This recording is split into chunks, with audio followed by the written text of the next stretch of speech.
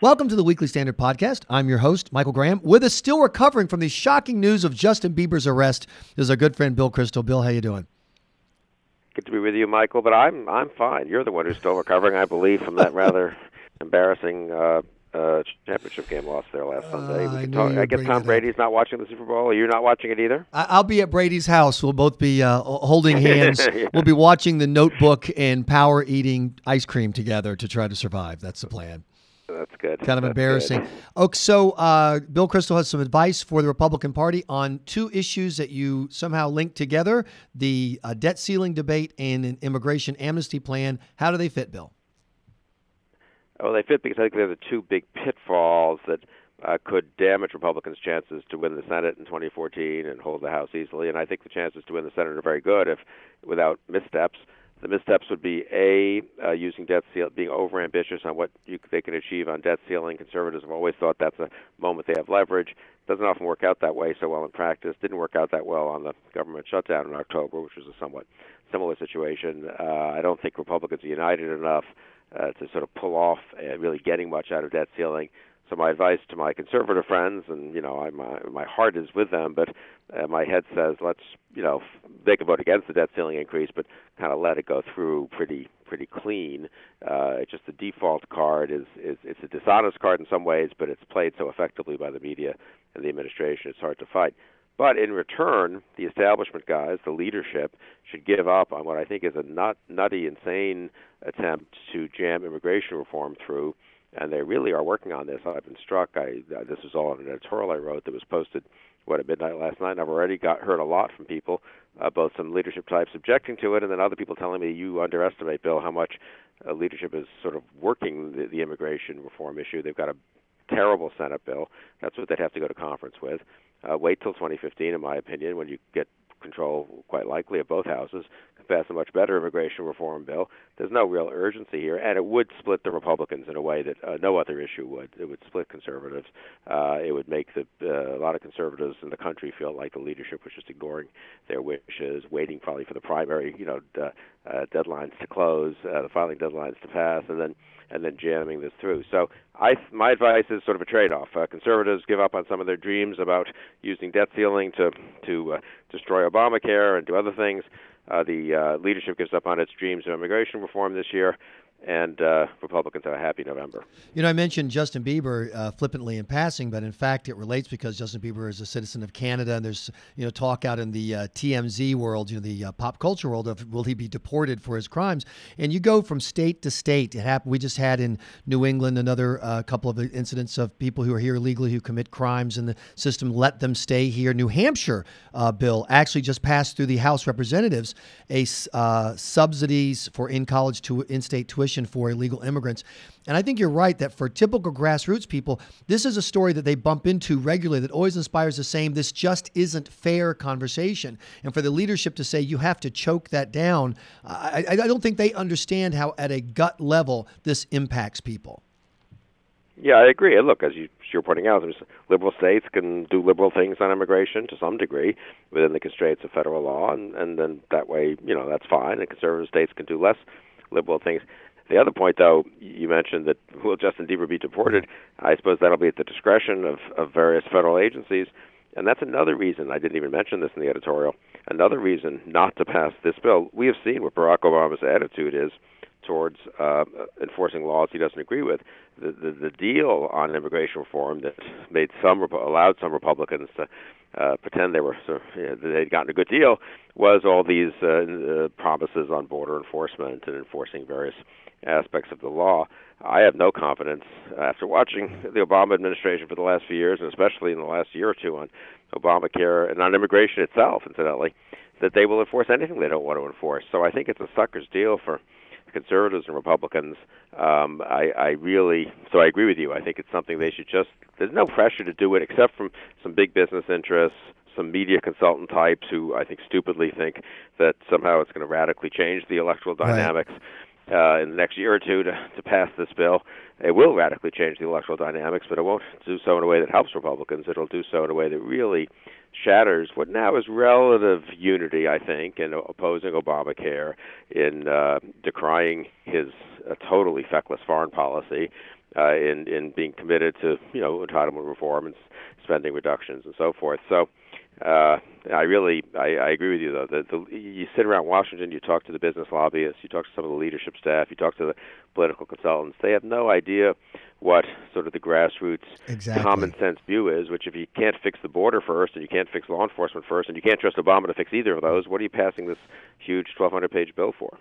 And the emotional impact on typical grassroots people, they completely can't measure when they see situations like the president's aunt and uncle who've been here illegally allowed to stay, are allowed to stay, criminals are allowed to stay, and Justin Bieber, gets deported back. Although I admit, for the crimes he's committed against music, I don't know that I necessarily disagree with that deporting. Yeah, him. We're pro. I think aren't we pro the deportation of Justin Bieber? Honestly, I mean, But it's interesting. I'm kind of a squish on some of the immigration, some of the deportation issues. 25 people have been here 20 years and contributing to the community, kids and grandchildren here. I'm not for deporting them, as Newt Gingrich said a couple of years ago. But Justin Bieber, I don't know. Yeah, I think so. It'd be dramatic if he were, some bus going across the border to Canada, TV cameras everywhere.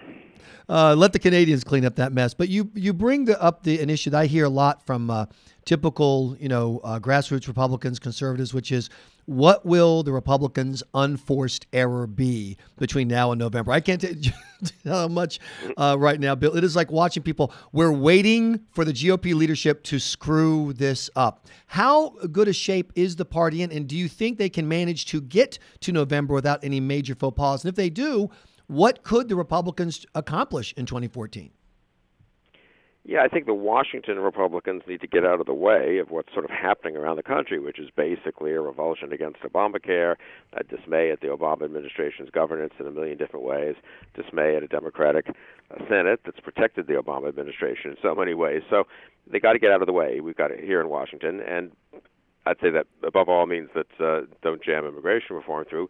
It also means, I think, for some of the conservative leaders in town, the conservative groups that have been very militant on debt ceiling before, that they need to get out of the way a little bit and not provoke a fight, which, however much I might agree with it, theoretically, I just think practically they don't have a very high odds of winning in terms of the debt ceiling legislation. If Republicans in Washington don't mess things up, actual Republicans I've spoken to around the country, including many who are running for the Senate and the House, some who are challenging incumbents, some who are in open seats, are very bullish on their chances. I mean, and these are smart people. I mean, these are not, of course, candidates always probably think they'll do a little better than they do, but these are very experienced in some cases, political operative types. The fact that Ed Gillespie here in Virginia, where I live, got in the race against Mark Warner, who was regarded as one of the safest Democrats. Right. There's a poll out a couple of days ago that has Warner at 50, Gillespie at 30. And if you haven't followed this stuff much, you think, ooh, big 20-point lead for Warner. If you follow politics a little, you think he's the incumbent, he's at 50. Right. Probably 2/3, 3/4 of undecideds go against the incumbent in this kind of race. They don't know who Gillespie is. He has less than a third name ID. So right away we're at a 55-45 race in Virginia with Warner. If Warner is only at 55, that means Gene Shaheen in New Hampshire is probably at 50 or slightly below. It means that Pryor in Arkansas and Begich in Alaska and Hagan in North Carolina are underwater, I suspect, right now. So I think if people in Washington here can get out of the way, it could be a very good year for the Republican Party around the country. So if you had to put a percentage on it right now, the chances that the Republicans control the U.S. Senate as of 2015? I think better than 50-50. Mm-hmm. Yeah, better than 50-50. And not just control it, but I would also say quite a lot of the candidates running are interesting and impressive. Tom Cotton in Arkansas, Dan Sullivan in Alaska. Meade Treadwell, the lieutenant governor, seems like a good guy too, but I think Sullivan would be a particularly strong member of the Senate. In Nebraska, which will stay Republican, Ben Sass, who's really a terrific guy, 41 years old, would be a real leader on a lot of policy issues in the Senate. His opponent, Shane Osborne's a pretty good guy too, and he's also young. He's about 40. So either one of them, I prefer Sass, but either one of them who wins will really. So it's not just a matter of taking over the Senate, which is awfully important, obviously, having the majority. But I think there'll also be more bright, impressive young senators and also members of the House to carry the conservative flag here in Washington. I want to ask this last question. You look at what happened in 2010, and it was a tidal wave, and a lot of people say Republicans have pretty much maxed out almost what they can do in the House, and that if you see a similar tidal wave in 2014, do the Democrats continue to just stick to just stick with Obamacare, stick with Obama, and spend the last 2 years waiting for 2016 to be a horrifying, yet another crushing blow? Yeah, that's a good question, Michael. And I mean, it isn't. And if I were, and I will think about this more as the year goes on. If it looks like a pretty big year with 8 Senate pickups, let's say, and 10 House seats to increase the House majority, and I think that's quite possible. What would the legislative agenda then be in early 2015? Could one you wouldn't need that many Democrats to control both bodies, but it would still be, of course, much more effective to have them, and especially if you're talking about getting 60 votes in the Senate or overriding vetoes, conceivably. And what parts of Obamacare could you just get rid of, in January, February of 2015? That's one reason it's an exciting election. I think it's a pretty significant election this November. All the more reason for the Republican leadership here in Washington not to screw it up. Bill Kristol, thanks so much for your time. This has been the Weekly Standard Podcast. Please be sure to check out weeklystandard.com regularly for podcast updates. I'm your host, Michael Graham.